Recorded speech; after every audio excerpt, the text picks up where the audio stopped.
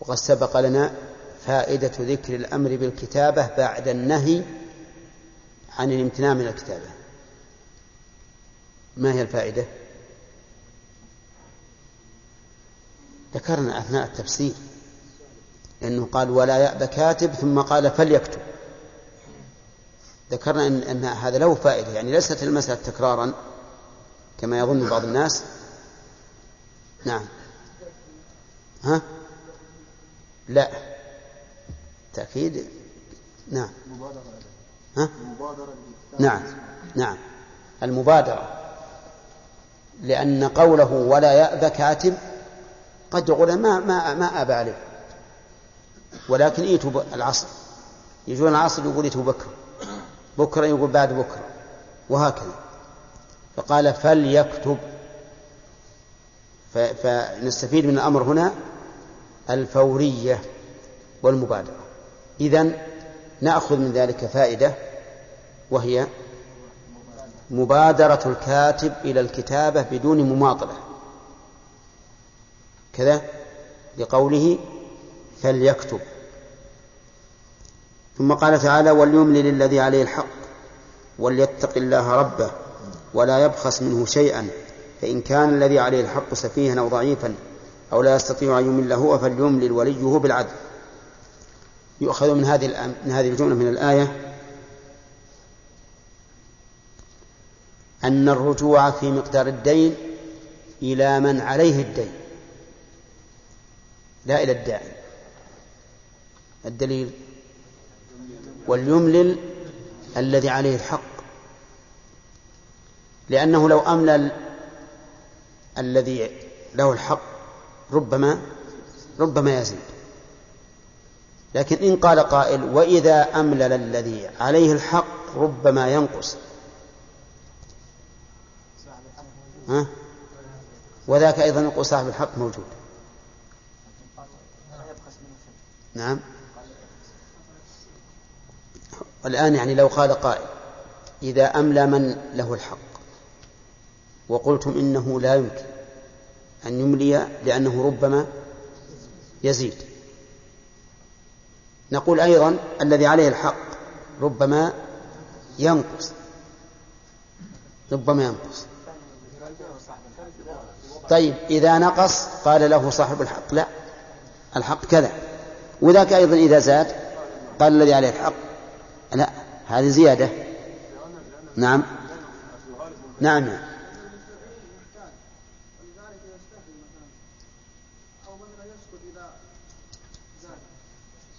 لا أبدا، إذا صار الدائن طماع ما يهمه. نعم صح. نعم، لأن الأصل هذا ذكرناها لكم في أثناء الشرح، الأصل براءة الذمة، والقول قول من عليه الدين. هذا وجه ترجيح الذي عليه الحق. ومن فوائد الآية الكريمة أن من عليه الحق لا يكتب، وإنما يكتب كاتب بين الطرفين، لأنه جعل الذي على الحق جعل وظيفته الإملال.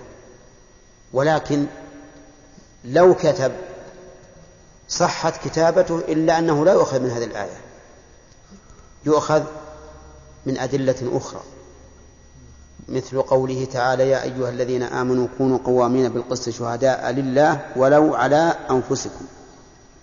وكتابة الإنسان على نفسه إقرار، وإقرار الإنسان على نفسه مقبول. نعم. ثم قال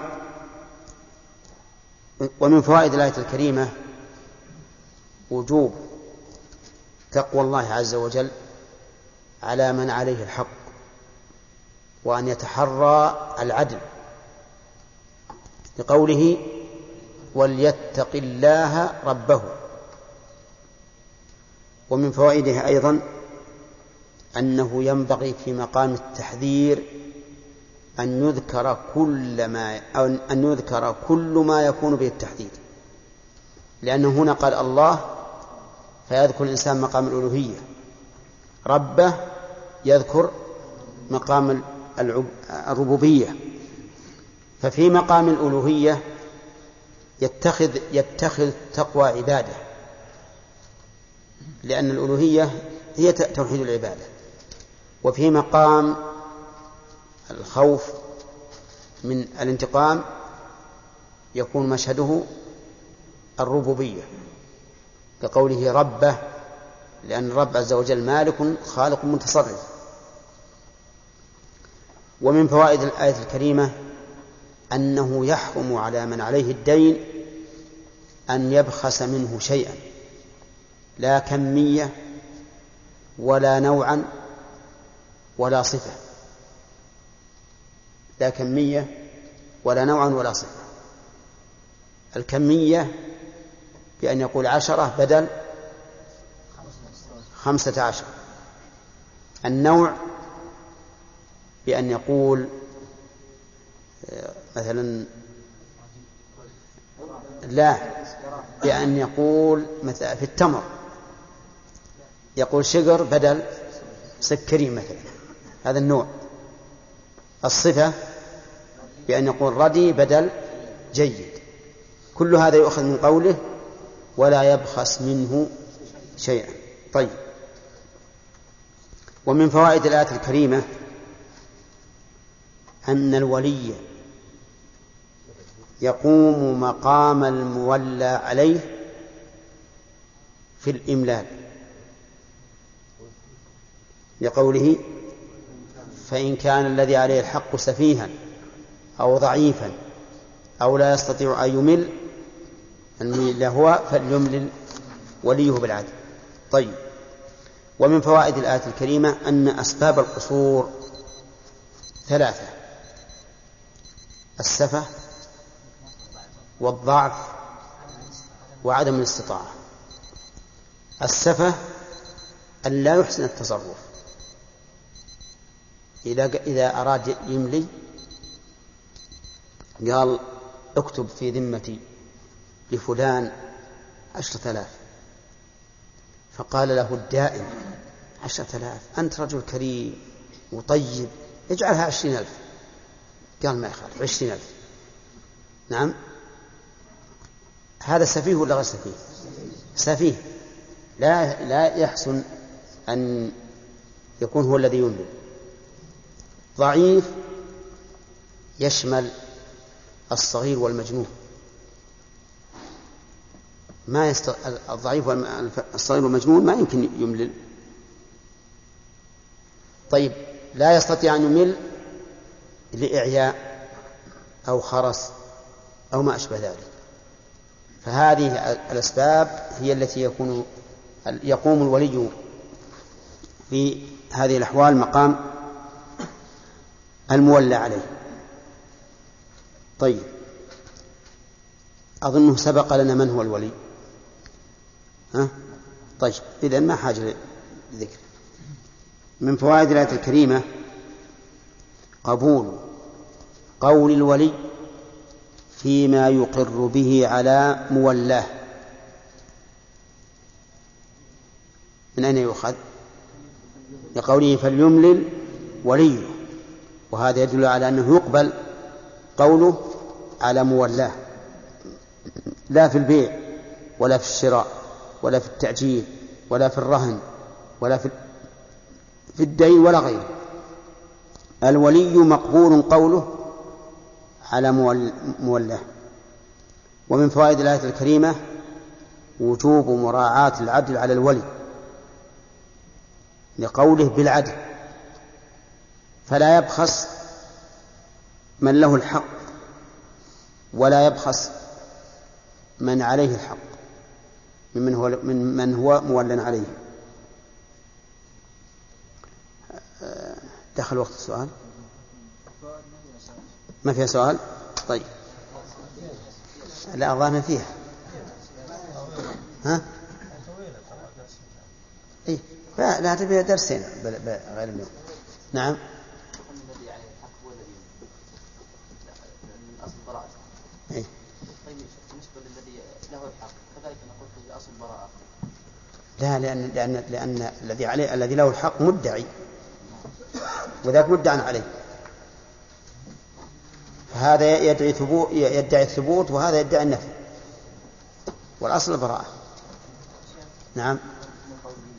ويكتب بينه أنه لا بد من حضور يعني الرجلين الذين له الحق والذي عليه الحق في المجلس. أي نعم. ولا يكتب يعني بالمهاتفة. نعم نعم. كيف يؤخذ هذا؟ حضور كل من الدائم والمدين، لقوله بينكم، ولا تحقق بينه إلا بوجودهما. أي نعم. تضاف هذه إلى ما سبق. نعم.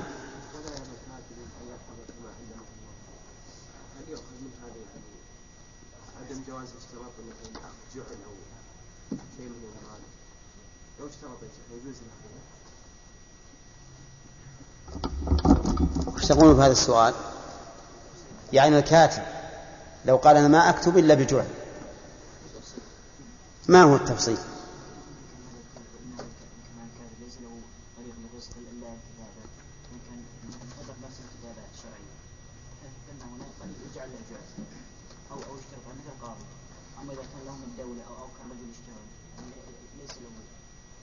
يعني إذا كان له رزق من بيت المال فلا يجوز طلب الأجرة كذا. طيب، وإلا فله الطلب. نعم. طيب، لكن إذا قال أنا لا أريد عوضا عن عملي، لكن عن القلم والدوات والأوراق، نقول له ذلك إلا إذا كان مؤمنا من قبل الدولة. نعم.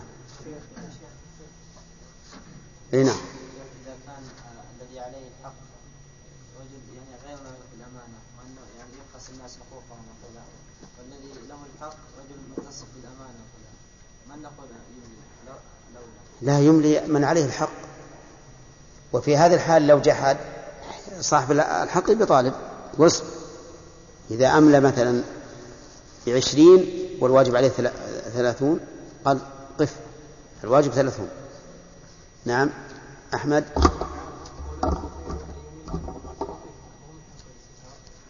نعم نعم. أي نعم، من باب التوكيد. نعم. كيف؟ أي نعم. لا، ما يقبل إلا فيما يمكن تصرفه فيه.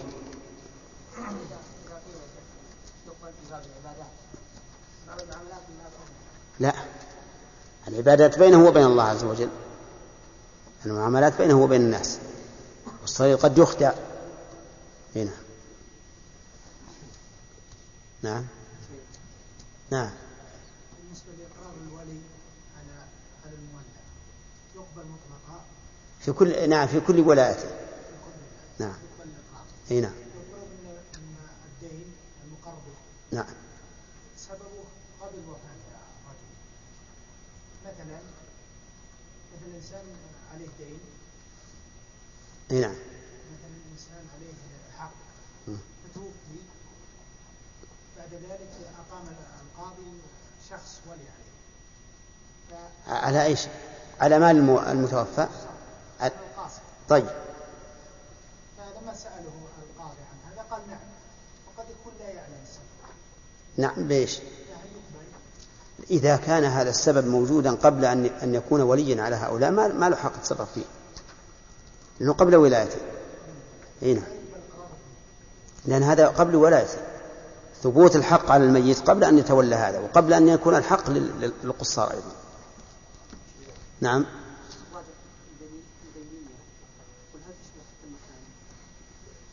نعم نعم. ولهذا ذكرنا أثناء التفسير أن بعض العلماء قال ينبغي أن يكون الكاتب بينهما واحد على اليمين وواحد على اليسار، ولا يخلي واحد على اليمين والثاني من ورائه. هذا هو الأحسن، هذا هو الأحسن. والأصل البينية بينية المعاملة، الأصل بينة المعاملة بينية المعاملة، لكن لا بأس أن نقول إنه أيضا بينية المكان، لأن ذلك أقرب إلى سماع الجميع على حد سواء، ولئلا ينكسر خاطر الآخر الذي أبعد. نعم. ها؟ لا بأس ما في مال. نعم. إذا لم يكن كاتب إلا لم يقرأ كتابته وش الفائدة من هذا؟ ممكن عند عند الاسترجاع يعني مثل هذا نفس الكاتب فيقرأ الكتاب. والله أنا ما أدري. إيه ممكن يموت لكن ها؟ الله الظاهر إنه اللي ما يعرف ما يلزم، لكن كأنه يعني يمكن بالتأمل أو أحد يعرف، لأن بعض الخطوط إذا مارسها الإنسان عرفها وغيره لا يعرفها، ربما على كل حال هو خير من عدمه. الحين 48.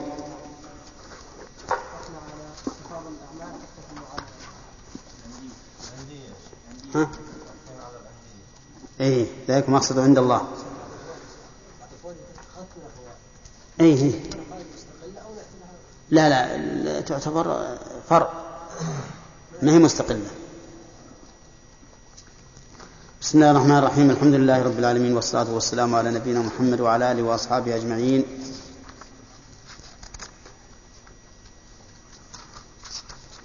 قال الله تبارك وتعالى: استشهدوا شهيدين من رجالكم. أخذناها أظن وبينا ما تتضمنه من شروط الشاهدين. نعم. وأظننا استثنينا من اشتراط الإيمان أولى شهادة الكافر عند الضرورة، ما ذكرناها. طيب قوله ذلك مقصد عند الله تفاضل الأعمال حتى في المعاملات أولى. ها؟ طيب. ويستفاد من الآية الكريمة من الآية الكريمة أن الشهادات تتفاوت، فمنها القيم ومنها الأقوم ومنها ما ليس بقيم. فالذي ليس بقيم هو الذي لم تتم فيه الشروط، والقيم هو الذي صار فيه أدنى الواجب، والأقوم ما كان أكمل من ذلك، بدليل قوله: وأقوم للشهادة. وأقوم للشهادة. إذا قيل مثال القيم نقول مثل شاهد ويمين. الشاهد واليمين كافي، لكن أقوم من الشاهدان، أليس كذلك؟ لأن الشاهدين أقرب إلى الصواب من الشاهد الواحد، ولأن الشاهدين لا نحتاج معهما إلى يمين المدعي، فكانت شهادة الشاهدين أقوم للشهادة. ومن فوائد الآية الكريمة أنه ينبغي للإنسان أن يتجنب كل ما يكون له فيه ارتياب وشك، بقوله: وأدنى ألا ترتابوا. ويتفرع على هذه الفائدة أن الدين الإسلامي يريد من معتنقيه أن يكونوا دائما على اطمئنان وسكون. ويتفرع أيضا منه أن دين الإسلام يحارب ما يكون فيه القلق الفكري أو النفسي، لأن الارتياب يوجب قلق الإنسان واضطرابه، ولهذا قال هنا: وأدنى ألا ترتابوا، يعني أقرب لعدم ارتيابكم. ومن فوائد ويتفرع على ذلك أيضا أنه ينبغي للإنسان إذا وقع في محل قد يستراب منه أن ينفي عن نفسه ذلك.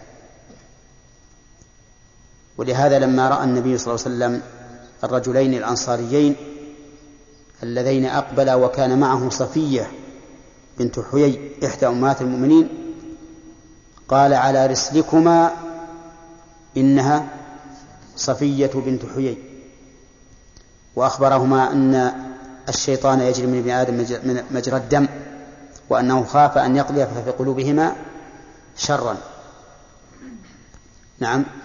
وربما يؤيد هذا ما الأثر المشهور: رحم الله امرأ كف الغيبة عن نفسه. لا تقل إن الناس يحسنون الظن بي ولن يرتابوا في أمري، لا تقل هكذا، لأن الشيطان يجري من ابن آدم مجرى الدم، ربما لا يزال في الناس حتى يتهموك بما أنت منه بريء، والحمد لله ما يضر. نعم. من أين أخذها؟ من قوله وأدنى ألا ترتابوا. طيب، ثم قال: إلا أن تكون تجارة حاضرة تديرونها بينكم فليس عليكم جناح ألا تكتبوها إلى آخره. يستفاد من هذه الآية الكريمة، من هذه الجملة من الآية الكريمة، جواز التجارة، لقوله: إلا أن تكون تجارة حاضرة، وهو كذلك، ولكن هذا الإطلاق مقيد بالشروط التي دلت عليها النصوص. فلو اتجر الإنسان بأمر محرم فهل يجوز؟ لا. من أين نعرف ذلك؟ من النصوص الأخرى.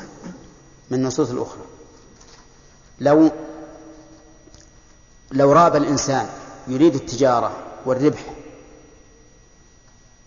قلنا هذا حرام من نصوص أخرى.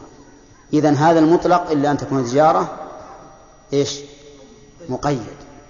أنا أقول الآن هذا المطلق، هل كلامي صحيح وقولي إنه ووصفي إياه بالمطلق، أو هذا العام؟ أي نعم، الصواب مطلق، ما عشان الاستثناء، لأن تجارة نكرة في سياق الإثبات، والنكرة في سياق الإثبات للإطلاق لا للعموم. النكرة للعموم إذا كانت في سياق النفي أو النهي أو الشرط أو الاستفهام الإنكار، أما هنا فهي في سياق الإثبات. لكن نقول هذا المطلق مقيد بماذا؟ بالنصوص الدالة على أن التجارة لا بد فيها من شروط. طيب، يستفاد من هذا أن التجارة نوعان: تجارة حاضرة وتجارة غائبة. فهل يجوز الاتجار بالغائبة؟ الجواب نعم، لأن الأصل في قوله حاضرة الأصل فيه أن يكون قيدا، والقيد يخرج غير المقيد، فيفيد بأن التجارة إما حاضرة تدار بيننا وإما غائبة، والغائبة إما بدين مؤجل وإما غير مؤجل. فإذا قلت بعت عليك سيارتي وليست حاضرة بين أيدينا، هذا نقول دين، نعم، ولكني لاحظ أني ما عينتها بذاتها، بعت عليك سيارة صفتها كذا وكذا وكذا ب20,000، هذا نقول دين، لأن السيارة لم تعين، لكنه حاضر ولا غائب؟ هو غائب عن النظر، لكنه غير مؤجل فيكون حاضرا. أما الدين المؤجل فسبق في أول الآية. طيب، ومن فوائد الآية الكريمة أن الأصل في التجارة الدوران، تديرونها بينكم. فأما الشيء الراكد الذي لا يدار فهل يسمى تجارة أو لا يسمى؟ يرى بعض العلماء أنه ليس بتجارة، ولهذا يقولون إنه ليس فيه زكاة، وأن الزكاة إنما في المال الذي يدار، يعني يتبادل. ويرى آخرون أنها تجارة لكنها تجارة راكدة، وهذا يقع كثيرا فيما إذا كسدت التجارة وكسد البيع فهنا ربما تبقى الصلة عند أصحابها مدة طويلة ما حركوها، لكن هي في حكم إيش؟ الدائرة أو المدارة، في حكم المدارة، لأن هذا الرجل ينتظر أي إنسان يأتي فيبيع عليه. ومن فوائد الآية الكريمة أنه لا يجب كتابة التجارة الحاضرة المدارة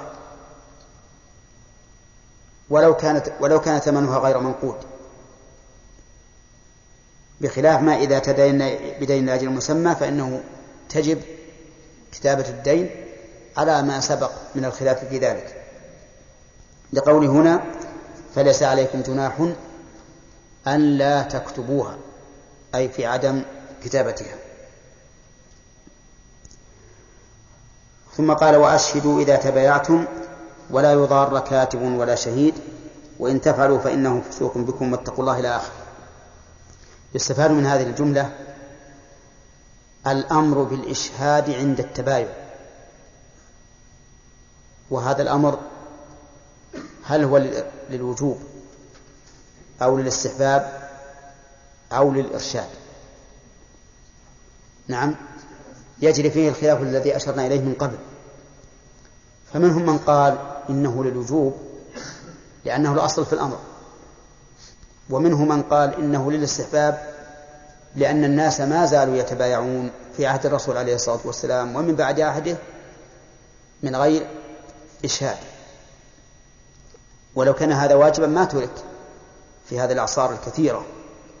كل الناس يشترون الأشياء الزهيدة والأشياء الثمينة ولا يرون واجبا عليهم أن يشهدوا. ومنهم من قال الإرشاد بناء على قاعدة أصلها، وهي أن الأوامر التي لا يقصد بها التعبد تكون للإرشاد، والمعاملات التي بين الناس كلها لا يقصد بها التعبد، كلها لا يقصد بها التعبد لأنها ليست لله، بل هي معاملة فيما بين الإنسان وبين غيره، فلا يكون شيء منها واجبا، اللهم إلا أن يتعلق بولاية، مثل أن يكون الإنسان وليا على غيره ويبيع له شيئا ثمينا يعد ترك الإشهاد فيه تفريطا، فحينئذ نقول يجب من حيث إيش؟ من حيث الائتمان وتعلق حق الغير به. قالوا ويؤيد ذلك أن هذا الذي حصل فيه التبايع لو أن الرجل أعطاه إياه بدون شيء يجوز ولا لا؟ ها؟ أسألكم يا جماعة ولا أنتم غايبين؟ لو أعطاه إياه بدون شيء، بدل ما أن يبيع لك سيارتي وأروح أجيب الشهود قلت خذ السيارة هبة مجانا، يجوز ولا لا؟ يجوز، ما حد يقول غير جائز. إذن فالمقصود بالإشهاد حفظ الحق الذي هو من اختصاصي أنا، وإذا كان يجوز أن أتنازل عنه من أول الأمر وأقول خذ السيارة وإذاك فإن ذلك يدل على أن الأمر هنا ليس للوجوب. قالوا ويدل على ذلك أن الرسول صلى الله عليه وسلم اشترى فرسا من أعرابي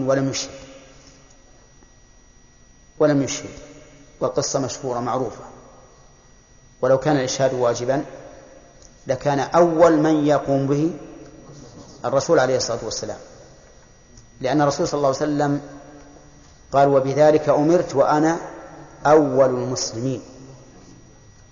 وقد مر علينا أن معنى الآية ليس معناها أولهم زمنا لكن أولهم استسلاما، بمعنى أنه إذا أمر بالشيء أو أمر به فهو أول من ينفذه ويستسلم له عليه الصلاة والسلام. فلو كان هذا أمرا واجبا لكان الرسول عليه الصلاة والسلام أول من ينفذه ويشهد عليه، على أن في هذا الاستدلال شيئا من المناقشة، وما هو أن الرسول عليه الصلاة والسلام لا يساويه غيره في أن دعواه مقبولة بكل حال، وغيره غير مقبولة. يعني الرسول عليه الصلاة والسلام إذا ادعى دعوة فقوله مقبول بلا يمين ولا شهود. ويجب على كل مؤمن أن يصدق ما ادعى به، وهذا من خصائصه عليه الصلاة والسلام. ولهذا لما طلب الأعرابي من يشهد له قام خزيمة بن ثابت رضي الله عنه وشهد. قال: كيف تشهد على ما لم تره؟ قال: نصدقك بخبر السماء ولا نصدقك بخبر الأرض. فكان على كل مؤمن أن يشهد بأن هذا الأعرابي باع على الرسول عليه الصلاة والسلام وإن لم يحضر، لأن الدعوة عليه الصلاة والسلام مقبولة بلا شك. طيب، إذا كان الأمر كذلك صار في الاستدلال بهذا الحديث نظر. نعم، ولكن قد يقال لو كان الأمر كذلك ما استشهد النبي صلى الله عليه وسلم أحدا، ولا قال لخزيمة: لا حاجة لشهادتك لأن قولي مقبول. على كل حال اللي يظهر أن الإشهاد ليس بواجب. القول الثالث أن الأمر الإرشاد هو أقرب الأقوال، إلا إذا تعلق به شيء، إلا إذا تعلق به حق الغير، يعني يكون الإنسان وليا على غيره أو وكيلا على غيره وربما ضاع، فهذا يجب من حيث إيش؟ من حيث الأمانة وتعلق حق الغير. وكذلك ربما نقول إنه ينبغي إذا كان الأمر كبيرا يترتب عليه ضرر عظيم على الإنسان، فقد يقال إن الإشهاد هنا مأمور به إما استحبابا وإما وجوبا. ويستفاد من الآية الكريمة جواز التبايع لقوله: إذا تبايعتم. طيب، ولكن قد يقول قائل: كل الآية هذه كلها في المعاملات ومنها البيع، إلا أننا يمكن أن نستبدل هذه القاعدة ونقول: يستفاد منه أن الإشهاد ينبغي أن يكون حين التبايع، بمعنى أنه لا يتقدم ولا يتأخر. لماذا؟ لأن المبيع قد يتغير ولأن العقد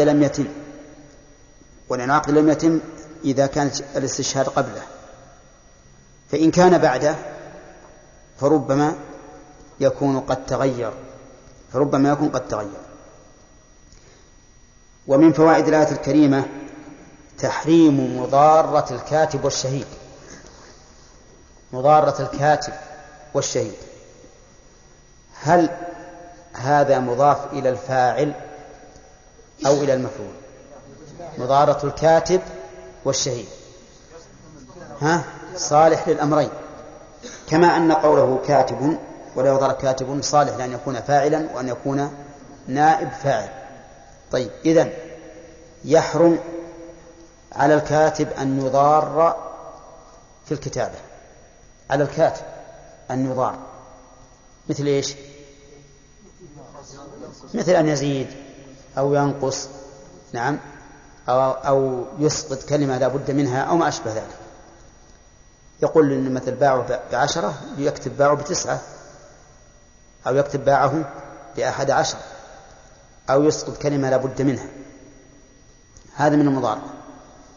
كذلك أيضا نحن لا نضار الكاتب، يعني يحرم على المكتوب له أو عليه أن يضار الكاتب. مثل إذا رآه في السوق بعد أن كتب عليه صار يتكلم عليه، يسخر به، يؤذيه بالقول أو بالفعل، هذا حرام، لا يضار كاتب ولا شهيد. كذلك الشاهد لا يضار الشاهد غيره أو لا يضاره غيره، كلاهما. فلا يجوز للشاهد أن يضار في شهادته، ولا يجوز لنا أن نضار الشاهد في شهادته. كيف نضاره؟ المضارات كثيرة، ولهذا ما قيدت بالآية. قد تكون المضارة بصفة استدعائه، إذا بغينا نجيبه يشهد دورنا أكبر ضابط في الشرطة وأعنفهم كنا نروح نجيبه. هذا فيه إضرار ولا لا؟ طيب كذلك أيضا إذا أتينا به للشهادة نجعله في مكان متعب بارد في الشتاء وحار في الصيف، أو نجعله في مكان رائحته طيبة. نعم، المهم أي نوع من المضارة لا تجوز، لا بالنسبة للكاتب ولا بالنسبة للشاهد. ومن فوائد الآية الكريمة أن المضارة فسوق، والفسق تعرفون ما يترتب عليه من زوال الولايات العامة والخاصة إلا ما استثنى. وتعرفون أيضا أن الفاسق يهجر إما جوازا أو استحبابا أو وجوبا على حسب الحال. فمن ضار فيستفاد من هذه أن المضارة سواء وقعت من الكاتب أو الشاهد أو عليهما تكون فسقا. فإن قال قائل أفلا يشكل هذا على القاعدة المعروفة أن الفسق لا يتصف به الفاعل إلا إذا تكرر منه أو كان كبيرا؟ فما الجواب؟ نقول هذه تكون كبيرة، لأن ترتب حكم الكبيرة عليها وإن لم يصرح بأنها كبيرة تكون كبيرة. ولأننا إذا أخذنا بالقاعدة العامة التي ذكرها شيخ الإسلام، وهي يا محمد عبد الكريم، ما هي القاعدة العامة التي ذكرها شيخ الإسلام في تعريف الكبيرة؟ أي نعم. إيش؟ بإيش؟ بس نعم زيد. صح، ما رتب عليه عقوبة خاصة فهذا كبيرة سواء في الدنيا أو في الآخرة. طيب إذن نأخذ من الآية الكريمة أن مضارة الكاتب والشهيد الواقعة منهما أو عليهما إيش؟ كبيرة من الكبائر. الدليل ترتيب الفسق أو ترتب الفسق على ذلك، وهو لا يترتب إلا على فعل كبيرة. طيب يستفاد من ذلك أيضا أن مجرد الفسق لا يخرج من الإيمان. كيف؟ لأن هؤلاء الذين ضاروا لا يخرجون من الإيمان عند أهل السنة والجماعة، فمجرد الفسق لا يخرج من الإيمان، ولكن الفسق المطلق يخرج من الإيمان. الفسق المطلق يخرج من الإيمان، يعني الخروج عن الطاعة خروجا مطلقا عاما يخرج من الإيمان ويوجب الخلود في النار، كما قال الله تعالى أفمن كان مؤمنا كمن كان فاسقا لا يستوون أما الذين آمنوا وعملوا الصالحات فلهم جنات المأوى نزلا بما كانوا يعملون وأما الذين فسقوا فمأواهم النار كلما أرادوا أن يخرجوا منها أعيدوا فيها. طيب ومن فوائد الآية الكريمة وجوب تقوى الله سبحانه وتعالى كقوله واتقوا الله. والتقوى اتخاذ وقاية من عذاب الله بفعل أوامره واجتناب نواهيه. وسبق لنا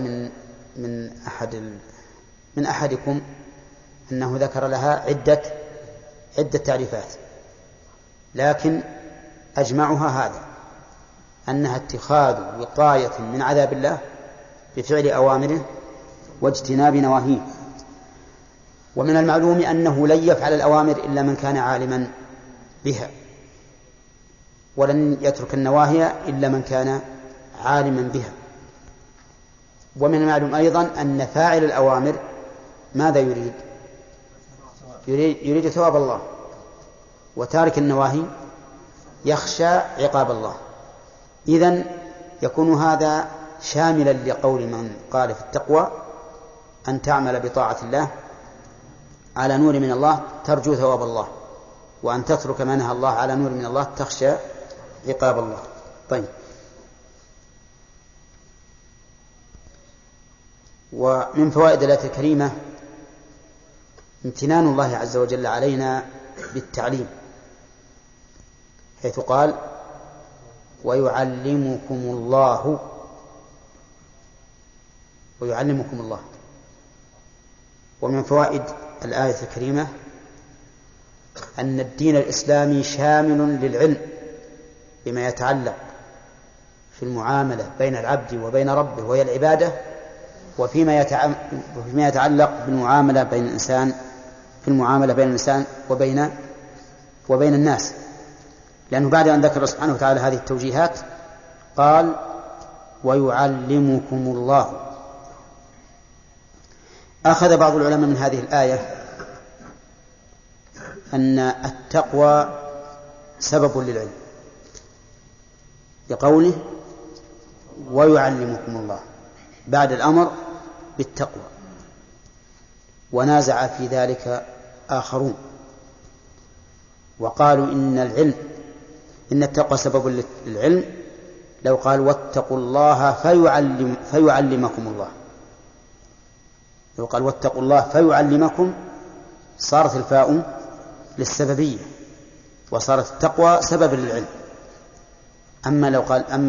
لما قال واتقوا الله ويعلمكم فالواو هنا للاستئناف، لأن يعلم خبر واتقوا إنشاء أمر. نعم، والخبر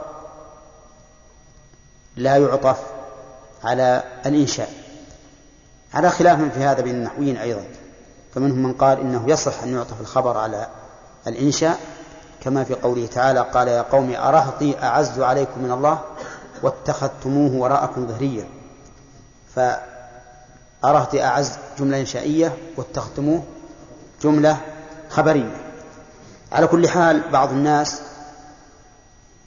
دافع بشدة القول الأول أن التقوى سبب للعلم، وقال إن هذا فتح بابا سيئا، هذا الاستنباط. كيف؟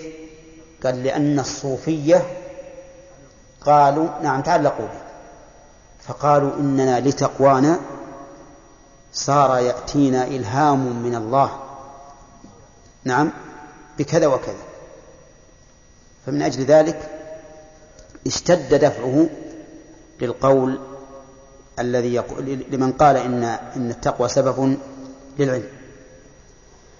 ونحن نقول إن التقوى سبب للعلم لكن لا من هذه الآية، فإن الله يقول والذين اهتدوا زادهم هدى، ويقول ويزيد الله الذين اهتدوا هدى ويزيد الله الذين اهتدوا هدى. ولا شك أن الإنسان إذا لم يتق الله فإن عدم تقوى الله مصيبة من المصائب أكبر من الزلازل والفيضانات. أقول إن إعراض الإنسان عن التقوى من أعظم المصائب، بل هي أعظم من المصائب في الحقيقة. قال الله تعالى فإن تولوا فاعلم أنما يريد الله أن يصيبهم ببعض ذنوبهم، يعني إذا تولوا عن الحق فهذه مصيبة عاقبهم الله تعالى بها بما أذنبوا. وهذا يدل على إذا كان الذنب سببا لذنب آخر وإعراض صارت التقوى سببا للإقبال على الله عز وجل وللعلم. فنحن نقول إن التقوى سبب للعلم، وإن التقوى أيضا سبب للإقبال على الله، فكلما أطاع الإنسان ربه زاده الله تعالى محبة للطاعة، حتى إن بعض السلف يقول من علامة قبول الحسنة بعدها، من علامة قبول الحسنة بعدها. فكلما رأيت من نفسك أن الله أعانك على الطاعة والتقوى فاعلم أنك سوف تزداد. لكن البلاء أن تجد من نفسك فتورا، فإن هذا ربما يؤدي إلى العقوبة بأن تتولى توليا أكثر وأكبر. ومن فوائد الآية الكريمة أن الأصل في الإنسان الجهل. من أين تؤخذ؟ من قوله ويعلمكم الله، وهو كذلك. قال الله تعالى والله أخرجكم من بطون أمهاتكم لا تعلمون شيئا وجعل لكم السمع والأبصار والأفئدة لعلكم تشكرون. ومن فوائد الآية الكريمة ثبوت صفة العلم لله غير الجملة الآتية. من أين؟ نعم، لأن المعلم عالم أولى بالمعلم من العلم، أليس كذلك؟ طيب. ومن فوائد الآية هنا نعم فعل صفة. نعم. كيف يجي؟ لا أنه عالم، أنه عالم. طيب. من فوائد الآية الكريمة أيضا أن العلم من منة الله على عباده. من فضلك اقلب الشريط. ويعلمكم الله، كما قال تعالى لقد من الله على المؤمنين. لا أنه عالم، أنه عالم. طيب. من فوائد الآية الكريمة أيضا أن العلم من منة الله على عباده.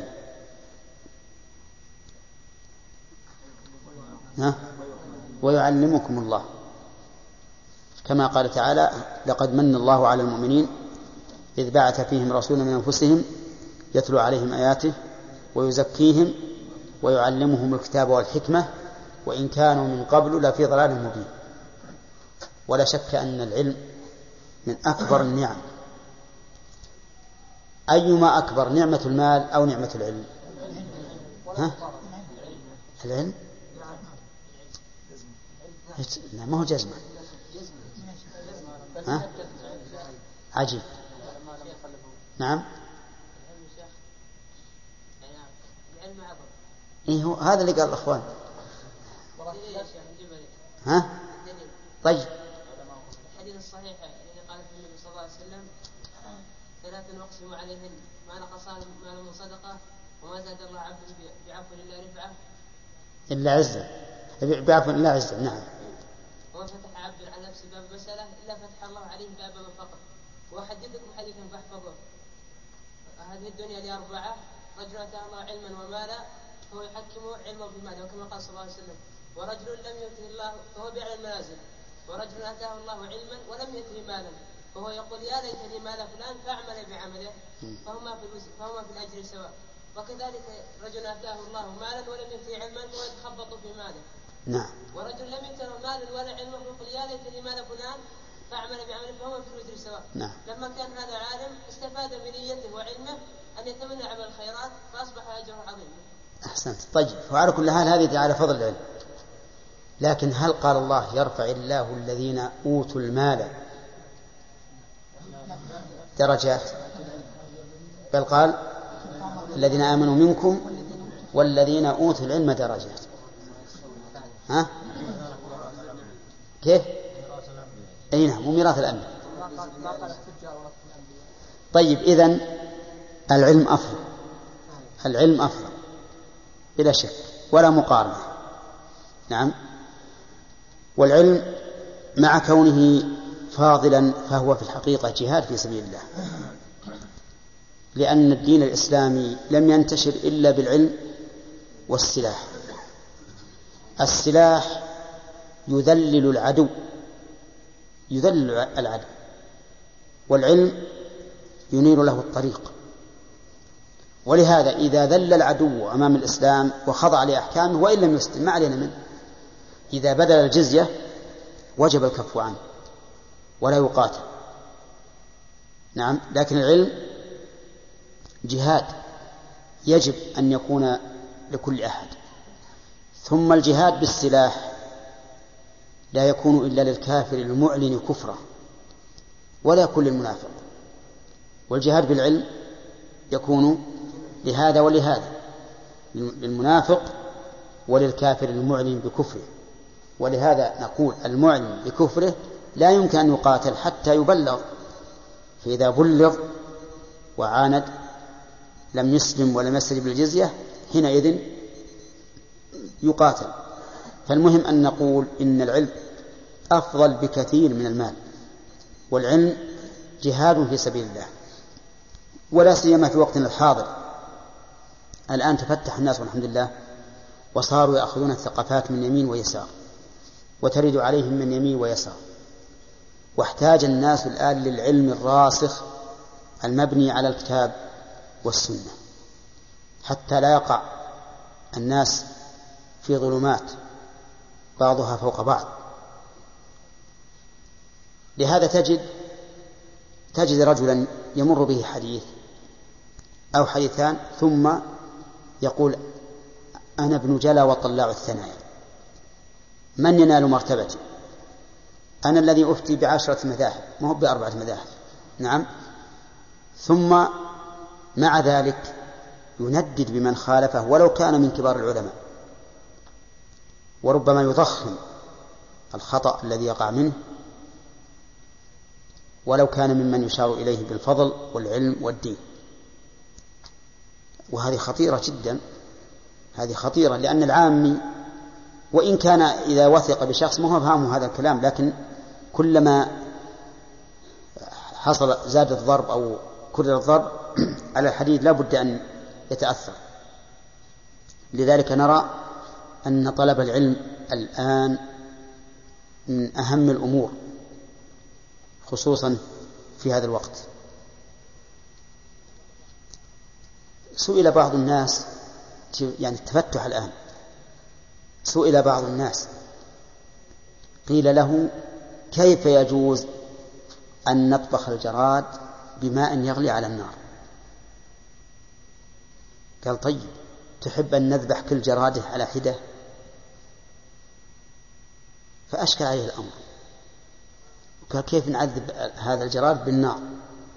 شيء يعني ما نشوي شيئا أو نغمسه في الماء الذي يغلي.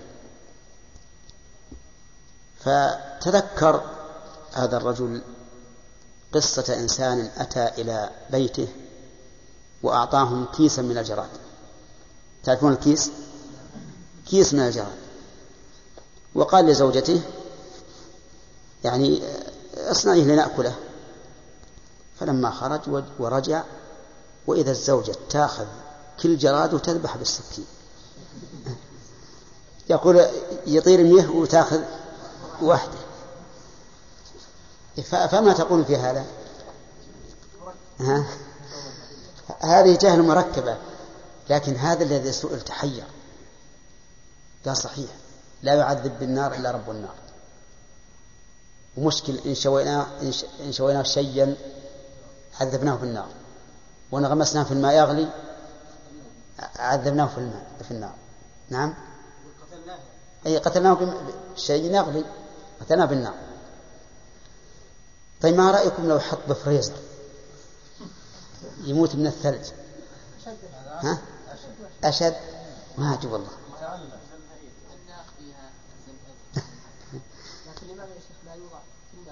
إيه؟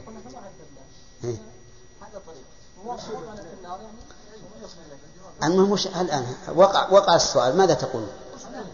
ها؟ وش اللي حدث؟ إيه ما تداوى دمان هو مو مشكل عليه إنه مات، المشكل عليه التعذيب بالنار. ها؟ يعني لا طريق إلى الوصول لا طريق إلى الوصول الانتفاع به إلا هذا. ها؟ ما يمكن نتوصل إليه إلا بهذا.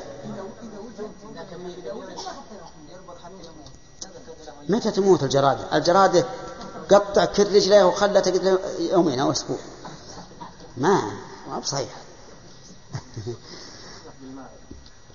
هو الفقهاء تكلموا على هذا وقالوا إنه لا يكره شيء الجراد بالنار، شيء يعني دخله النار يشوى.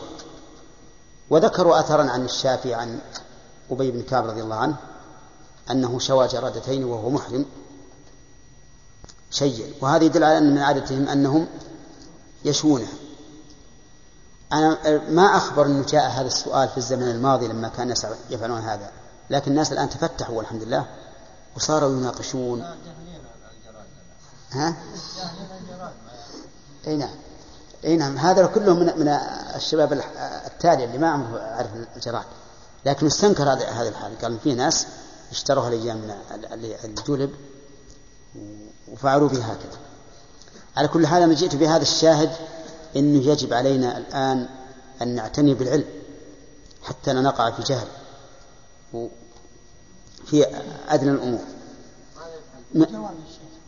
الجواب يفعل الجواب أنه يفعل بها هكذا، يعني يغمس في الماء حتى يموت أو يشوى، وهذا ذكاته.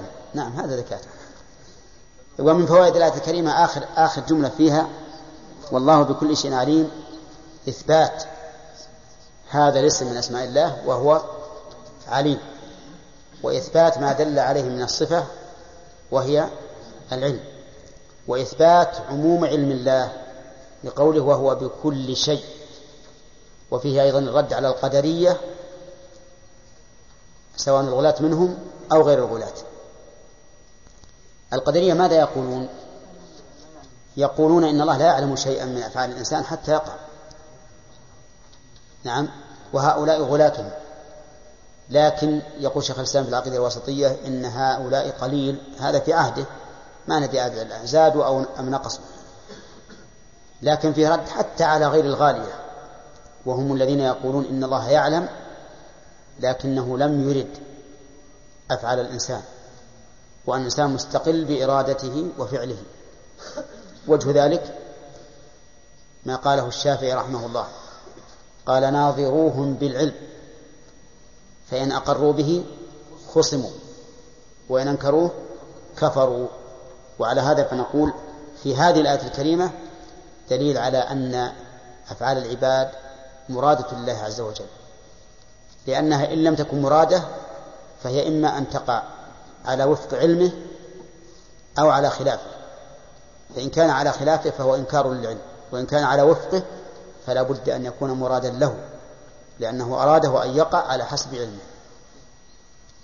نعم حديث جابر في بيعه الناقة الرسول صلى الله عليه وسلم نعم لا يدل على عدم الاشتراط في المبايعة، ذلك أنه جابر هو البائع للرسول صلى الله عليه وسلم ولا أحد آخر، بينما في الحالة تلك الرسول صلى الله عليه وسلم واللي باع الأراضي. نعم الرسول مشتري بهم كلهم. في قصة الأعراب أي الرسول مشتري الفرس. نعم قلنا إن الأثر الذي ورد عن الشافعي أنه يعني سواء جرادتين وهو محرم وهو محرم. نعم هذه فيها خلاف، فبعض العلماء يرى أنه بحري، يرى أنه بحري، والبحري ما فيه جزاء. لا الصحيح أنه بري، الصحيح أنه بري، لكن ذكر عن كعب أنه قال إنه نخرة حوت، ورأى أن أصله بحري فليس فيه جزاء.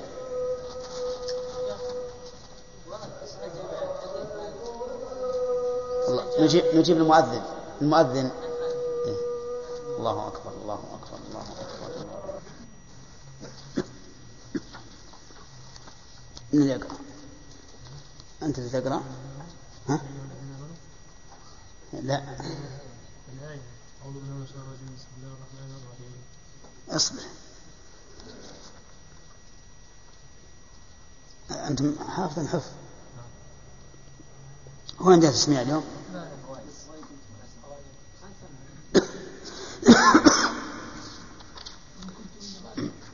أعوذ بالله من الشيطان الرجيم. قال الله تعالى وإن كنتم على سفر ولم تجدوا كاتبا فرهان مقبوضة. فيها قراءتان. يلا شاف رهان فيها قراءتان.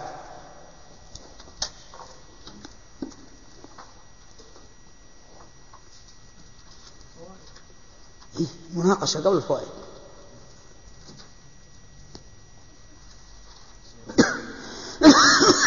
نعم محمد. فرهن ورهان، هل بينهما فرق من حيث الصيغة؟ نعم رهن من حيث الصيغة، يعني هل كلهم مفرد ولا يختلفن؟ جمع. ورهان مفرد. ورهن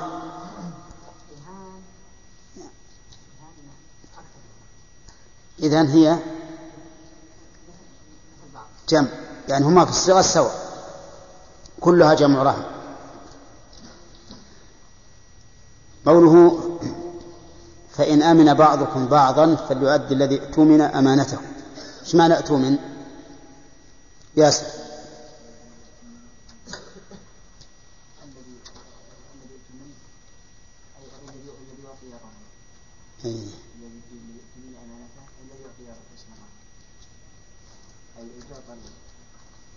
وش معنى اؤتمن بس؟ معنى بالله هذا أي جعل أمينا. جعل أمينا صح. طيب قوله فإنه آثم قلبه، إعرابه يا نصر. فإنه آثم قلبه،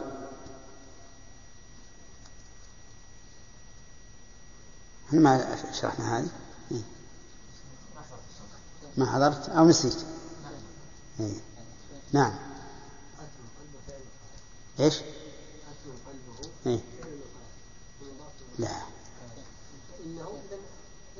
زيد.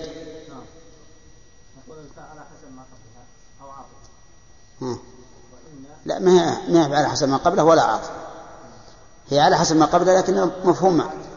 نعم واقع في جواب الشرط. نعم. إن حرف توكيد ينصب الاسم ويرفع الخبر، والهاء ضمير متصل مبني على الضم في محل نصب اسم إن. نعم. وآثم خبر مرفوع، وقلبه فاعل قلبه. نعم. وهو مضاف الضمير مضاف. صح. سيدة فيها وجه آخر، فيها وجه آخر. نعم. لا أي قلبه خبر، أي تكون آثم قلبه مبتدأ، آثم مبتدأ قلبه خبر، والجملة خبر. فإنه آثم قلبه، إنه واسمه، وآثم خبرها. لا وآثم قلبه الجملة خبر وهي مبتدأ خبر. طيب وين المبتدأ فيها؟ وين المبتدأ فيها؟ آثم هو المبتدأ، قلبه لا المبتدأ، وآثم خبره، يعني فإنه قلبه آثم. طيب يقول الله عز وجل وإن كنتم على سفر ولم تجدوا كاتبا فرهان مقبوضة إلى آخره. يستفاد من هذه الآية الكريمة أن للسفر أحوالا تخالف حال الحضر، وهو كذلك له أحوال تخالف حال الحضر في العبادات والمعاملات وغيرها. ففي العبادات يختلف في الصلاة والصيام والطهارة. في المعاملات مر علينا الوصية في السفر، إذا لم يجد الإنسان من يشهده من المسلمين فإنه يشهد كفارا، إما أهل الكتاب أو عموم الكفار على القول الراجح كذا. طيب في غيرها أن المسافر له دعوة لا ترد، يعني السفر من أسباب إجابة الدعاء. فالمهم أن للسفر أحكاما تخالف أحكام إيش الحضر، ومنها هذه الآية. فيستفاد منها أن الإنسان إذا كان مسافرا وداين شخصا ولم يجد كاتبا فإن الطريق لإثبات حقه أن يرهن أو أن يرتهن ويقبض الرهن، أن يرتهن ويقبض الرهن. مثال ذلك: أقرضت شخصا وأنت وإياه في السفر وليس عندكما كاتب، فقلت: أعطني رهنا أرتهنه للتوثق بحقي، فأعطاك. واضح؟ طيب. ومن فوائد الآية الكريمة عناية الله عز وجل بحفظ أموال عباده، يعني أنه سبحانه وتعالى ذكر حتى هذه الصورة أن الإنسان إذا داين غيره ولم يجد كاتبا فإنه يرتهن حفظا لماله وخوفا من النزاع والشقاق في المستقبل، فينكر من عليه الحق وتحصل الخصومة والنزاع. ومن فوائد الآية الكريمة جواز الرهن بقوله فرهان، ولكن ذلك مشروط حسب ما في الآية بالسفر، سواء كان قصيرا أو قليلا أو طويلا، وبأن لا نجد كاتبا. فهل هذا الشرط معتبر؟ الجواب: دلت السنة على عدم اعتباره، لا عدم الكاتب ولا السفر. فقد اشترى النبي صلى الله عليه وسلم 30 صاعا من الشعير لأهله، ورهن درعه عند يهودي حتى مات، وهذا يدل على جواز الرهن في الحضر حتى مع وجود الكاتب. إذا قال قائل: إذا كان الأمر هكذا فما الجواب عن الآية؟ الجواب عن الآية أن الله تعالى ذكر صورة إذا تعذر فيها الكاتب فلدينا ما يثبت به الحق أو ما يتوثق به الحق، وهو الرهن، فذكر هذه الصورة لا على أنها شرط للحكم، يعني كأنه قال: إذا تدينتم بدين إلى أجل مسمى فاكتبوا، وإن كنتم في السفر وليس عندكم كاتب فارتهنوا فرهان مقبوضة. طيب. استدل بعض العلماء بهذه الآية. نعم، احنا قلنا جواز الرهن، وأظن سبق لنا تعريف الرهن، سبق في هذه الآية. طيب.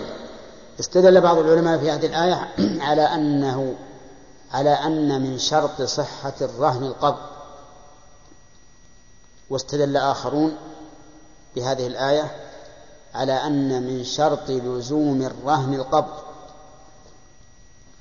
ولم يعتبر آخرون هذا الشرط. فلدينا الآن 3 أقوال: هل قبض الرهن شرط لصحته؟ هل قبض الرهن شرط للزومه؟ هل قبض الرهن من باب التوثقة أو من باب زيادة التوثقة وليس شرطا للصحة ولا للزوم؟ هذه 3 أقوال. فمن العلماء من يقول إن قبض الرهن شرط للصحة، لأنه قال فرهان وصفه ما أطلقه، قال مقبوضة، وعلى هذا فرهن بلا قبض لا يصح. وهذا قال به بعض العلماء، وهو رواية عن أحمد بن حنبل رحمه الله. والقول الثاني أن الرهن شرط للزوم، فالرهن يصح، لكن إن قبضه المرتهن صار لازما، وإن لم يقبضه فإن قبضه وكيله أو من اتفق عليه الراهن المرتهن ليقبضه فالرهن أيضا لازم، وإن بقي عند الراهن فالرهن غير لازم. وهذا هو المشهور من المذهب. والقول الثالث أن القبض ليس شرطا للزوم ولا للصحة، وأن الرهن يلزم ويصح ويلزم بدون قبض إذا كان معينا. وهذا القول هو الصحيح، وهو الذي عليه العمل. هذا القول هو الصحيح وهو الذي عليه العمل. لا بد أن نبحث الآية الكريمة على أي الأقوال تدل. الذين قالوا إن القبض شرط للصحة، وأنك لو رهنت شيئا ولم تقبضه فالرهن غير صحيح، والمرهون تتصرف فيه كما شئت، وإذا أردتما أن تعيد الرهن فلا بد من عقد جديد. يقول إن الله قال فرهان مقبوضة، فوصفها بأنها مقبوضة، والوصف قيد في الموصوف، فإن لم تكن مقبوضة فلا تصح. والذين قالوا بأنها شرط اللزوم قالوا لأن الرهن يتم بجميع شروطه وأركانه بدون قبض. فإذا قد رهنتك هذه السيارة ورأى وشاهدها وعرفها فقد تم العقد لتمام الشروط وانتفاء الموانع. وأما القبض فهو شرط للزوم. وعلى هذا فإذا بقي عند الراهن ثم جاء المرتهن من الصباح مثلا من الليل أو ما أشبه ذلك وأخذه، يحتاج إلى تجديد عقد؟ لا يحتاج، لأن العقد صحيح، لكنه ما دام عند الراهن فهو ليس بلازم، بمعنى أن الراهن له أن يتصرف في هذا الرهن بما شاء من بيع أو هبة أو وقف أو غير ذلك. القول الثالث نعم، وهؤلاء احتجوا لصحة العقد بأنه عقد تام الشروط واقع من أهله فلازم أن يكون صحيحا، وأما لزوم الرهن فلا يلزم إلا بالقبض. طيب، لقول فرهان مقبولة. القول الثالث قالوا إنه ليس شرطا للصحة أي القبض، قالوا إن القبض ليس شرطا للصحة ولا شرطا للزوم، وأن الرهن يصح ويلزم بدون قبض ولو كان عند الراهن إذا كان المرتهن قد أذن ببقائه عند الراهن. قلنا هذا القول هو الصحيح. وإذا كان هذا القول هو الصحيح فإننا نحتاج إلى الجواب عن إيش؟ عن الآية الكريمة. الجواب عن الآية الكريمة أن الله سبحانه وتعالى ذكر الرهن في صورة لا يمكن أن يتم التوثق فيها به إلا بقبضه، لأن المسألة مفروضة والمتعاملان أو المتداينان في السفر وليس عندهما كاتب، كيف يتوثق الدائن بدينه إلا برهن مقبوض؟ إذا لم يقبض قد ينكر من عليه الدين، قد ينكر أصل الرهن فيحصل النزاع. فلا يمكن أن يتوثق بدينه إلا بالقبض. فهي عبارة، هي الآية الكريمة عبارة عن قضية معينة القبض فيها من تمام التوثقة وليس بشرط. ثانيا يقولون ألستم قد ألغيتم قيد السفر مع أنه صريح في الشرطية وإن كنتم على سفر؟ فسيقولون بلى، وسيقول بعضهم لا، لأن بعض العلماء قال لا يجوز الرهن إلا في السفر وأخذ بالشرط والقيد. لكن من لم يأخذ به سيقول نعم ألغي شرط كونه في السفر لأن النبي صلى الله عليه وسلم رهن وهو في الحضر، وهذا صحيح، لكننا نحتج به عليه ونقول هذا دليل على أن الشروط المذكورة في الآية ليست شروطا للصحة. لو كان شروطا للصحة ما رهن النبي صلى الله عليه وسلم درعه بدون في الحضر، ما رهنه في الحضر. طيب، إذن فالقول الراجح هو أن هذا من باب تمام التوثق فقط، وليس شرطا للصحة ولا للزوم، وهذا هو الذي عليه العمل. ما زال الناس يرتهنون أموال المدينين وهي باقية عندهم. ربما تسمعون أن الشخص يسلم في التمر أو في البر على صاحب البستان، وصاحب البستان ويرهن البستان أيضا، وصاحب البستان لم يقبضه بل هو باق فيه يعمل فيه.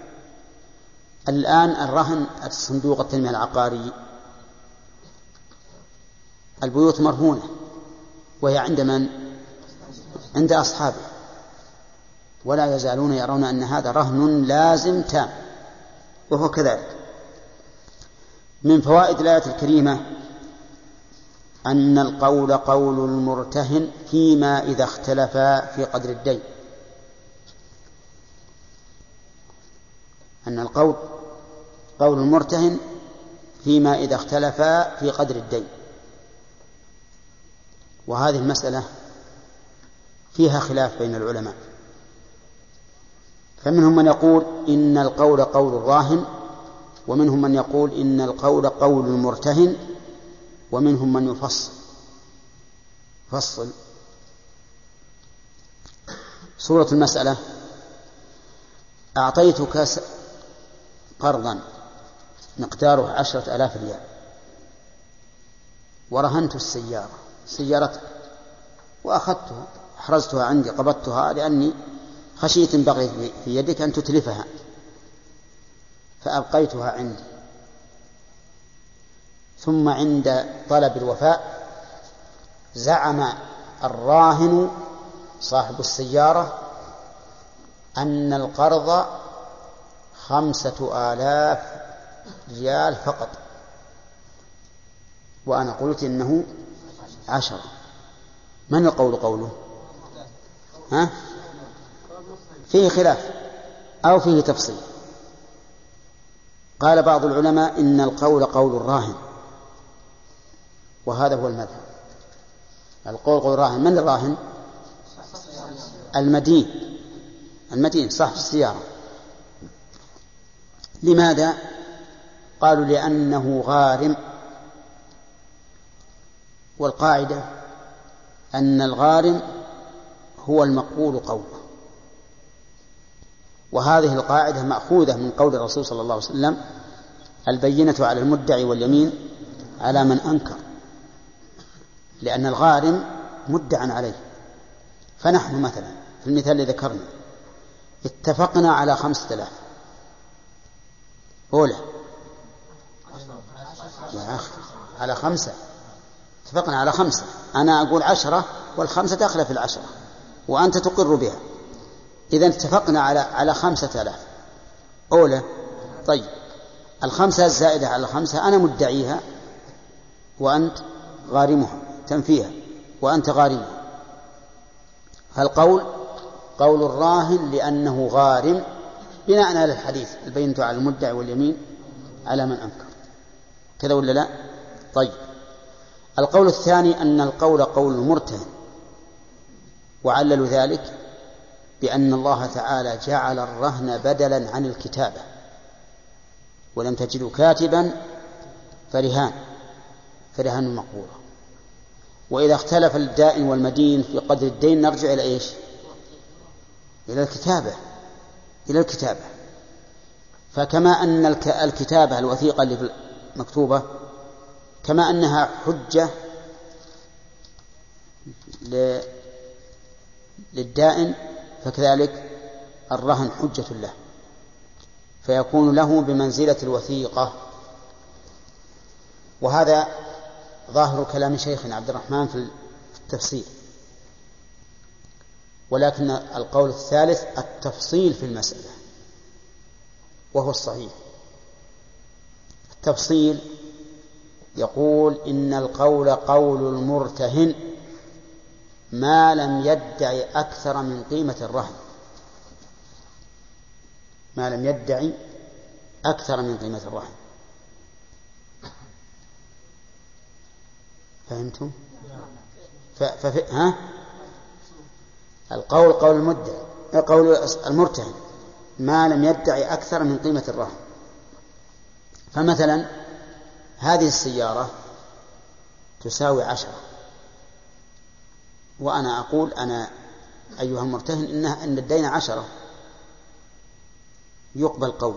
أن تقول 5 وأنا أقول 10 يقبل قول، لأن معي قرينة، وهي أن الغالب أن الإنسان لا يرهن شيئا إلا إذا كان مقدار دينه أو أكثر كذا أو أقل. هذا بالنسبة للراهن، ما يعطي إلا مقدار دينه أو أقل، ما يعطي أكثر من دينه، هذا الغالب. فإذا ادعى أن مقداره كذا وكذا وهو لا يزيد على ثمن الرهن، فالقول قول المرتهن، وإن زاد فما زاد فالقول فيه قول الراهن. وهذا اختيار شيخ الإسلام ابن تيمية رحمه الله ومذهب الإمام مالك، وهو أقرب من القولين السابقين، أقرب.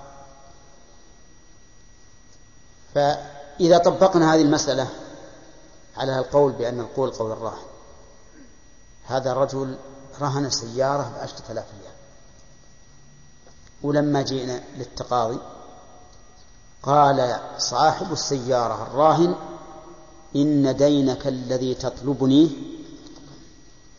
10 ريالات.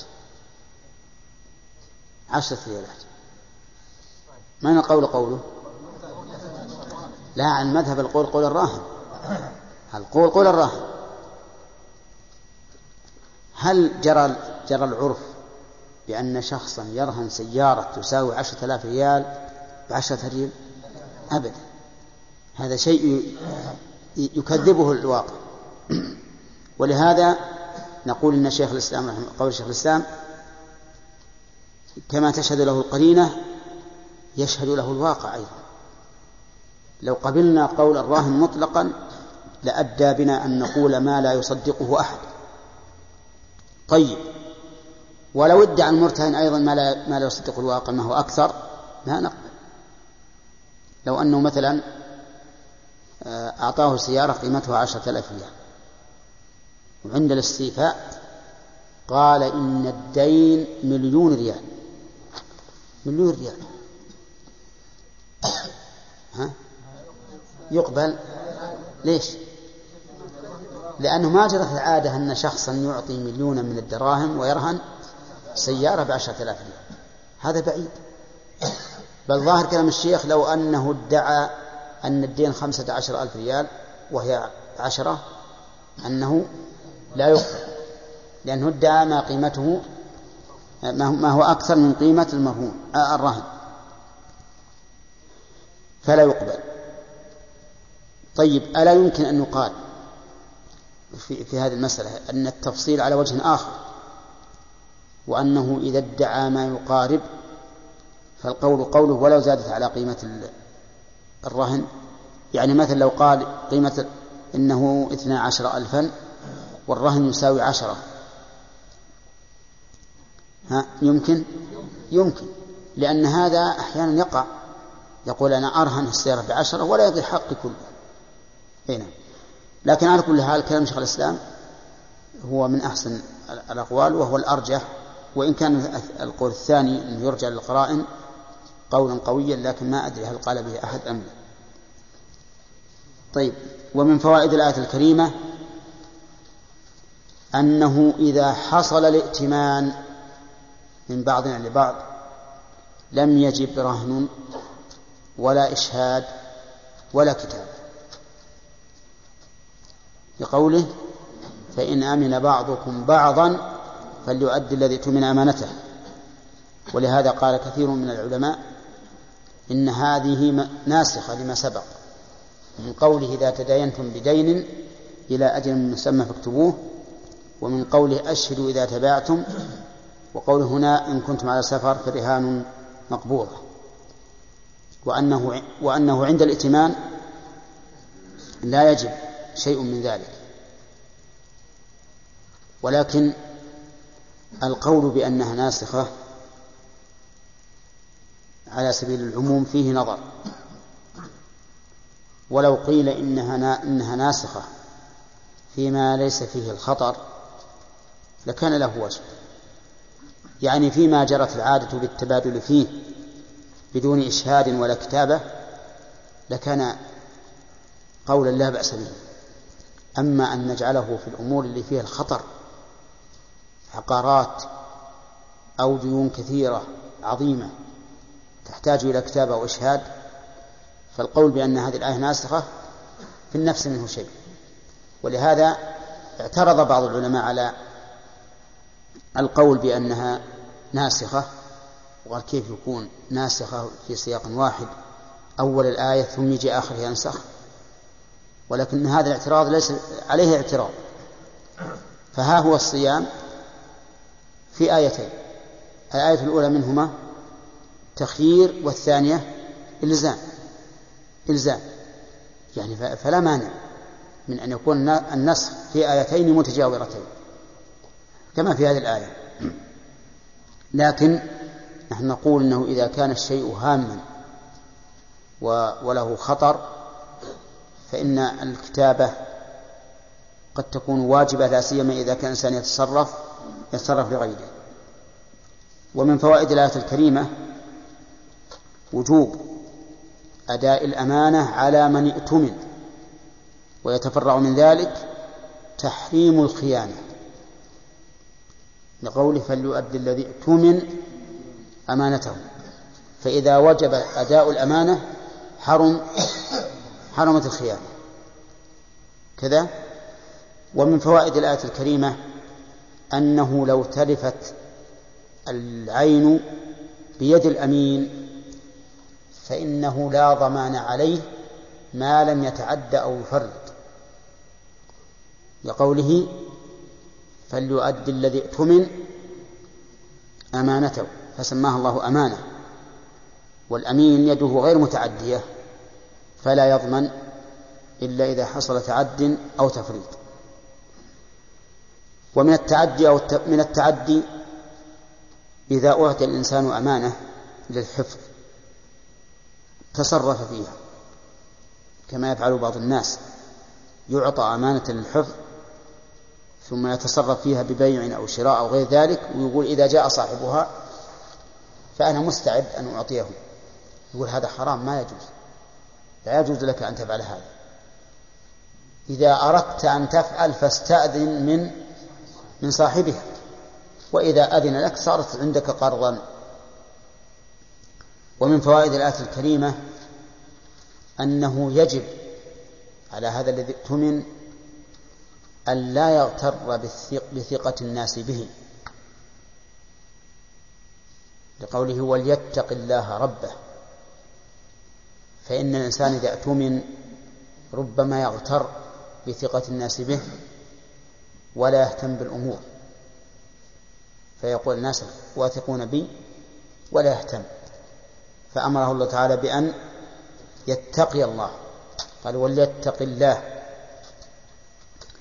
والتقوى سبقت لنا مرارا بأنها اتخاذ وقاية من عذاب الله بفعل أوامره وترك نواهيه.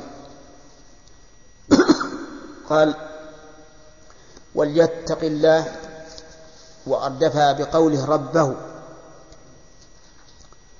ففيه فائدة، وهي أن الإنسان في هذه المقامات ينظر إلى مقام الربوبية كما ينظر إلى مقام الألوهية، فبنظره إلى مقام الألوهية يفعل هذا تعبدا لله تعالى وتقربا له، وبالنظر إلى مقام الربوبية يحذر المخالفة، لأن الرب هو الذي له الخلق والملك والتدبير، فلا بد أن يقرن الإنسان بين مقام الألوهية ومقام الربوبية. ومن فوائد الآية الكريمة إثبات ما دل عليه هذا الاسمان، وهما الله والرب، وهو توحيد الألوهية وتوحيد الربوبية، ويتضمنان توحيد الأسماء والصفات، لأن المعبود لا بد أن يكون أهلا للعبادة، والرب لا بد أن يكون أهلا للربوبية، ولا يتحقق ذلك إلا بكمال الصفات. ولهذا نقول توحيد الربوبية يستلزم توحيد الألوهية، والتوحيدان يتضمنان توحيد الأسماء والصفات، إذ لا يعبد إلا من كان متصفا بصفات الكمال. ولهذا قال إبراهيم لأبيه يا أبت لم تعبد ما لا يسمع ولا يبصر ولا يغني عنك شيئا. ثم قال عز وجل ولا تكتموا الشهادة ومن يكتمها فإنه آثم قلبه. يستفاد من الآية الكريمة تحريم كتمان الشهادة، يعني إخفاءها. وهل المراد الشهادة على الغير أو على الغير والنفس؟ تشمل المعنيين، لأن الإنسان يشهد على نفسه كما في قوله تعالى يا أيها الذين آمنوا كونوا قوامين بالقسط شهداء لله ولو على أنفسكم. وشهادته على نفسه إقراره واعترافه بالحق الذي عليه. فالآية فيما يظهر شاملة للأمرين، شهادة الإنسان لغيره على غيره ولغيره على نفسه. ومن فوائد الآية الكريمة أن كتم الشهادة من الكبائر لوجود العقوبة الخاصة بها، وهي قوله فإنه آثم قلبه. ومن فوائدها عظم كتم الشهادة لأنه أضاف الإثم فيها إلى القلب، وإذا أثم القلب أثمت الجوارح، لقول النبي صلى الله عليه وسلم ألا وإن في الجسد مضغة إذا صلح صلح الجسد كله. ولقوله التقوى ها هنا، التقوى في القلب، ليست التقوى في اللسان ولا في الأفعال ولا في الأحوال. التقوى في القلب.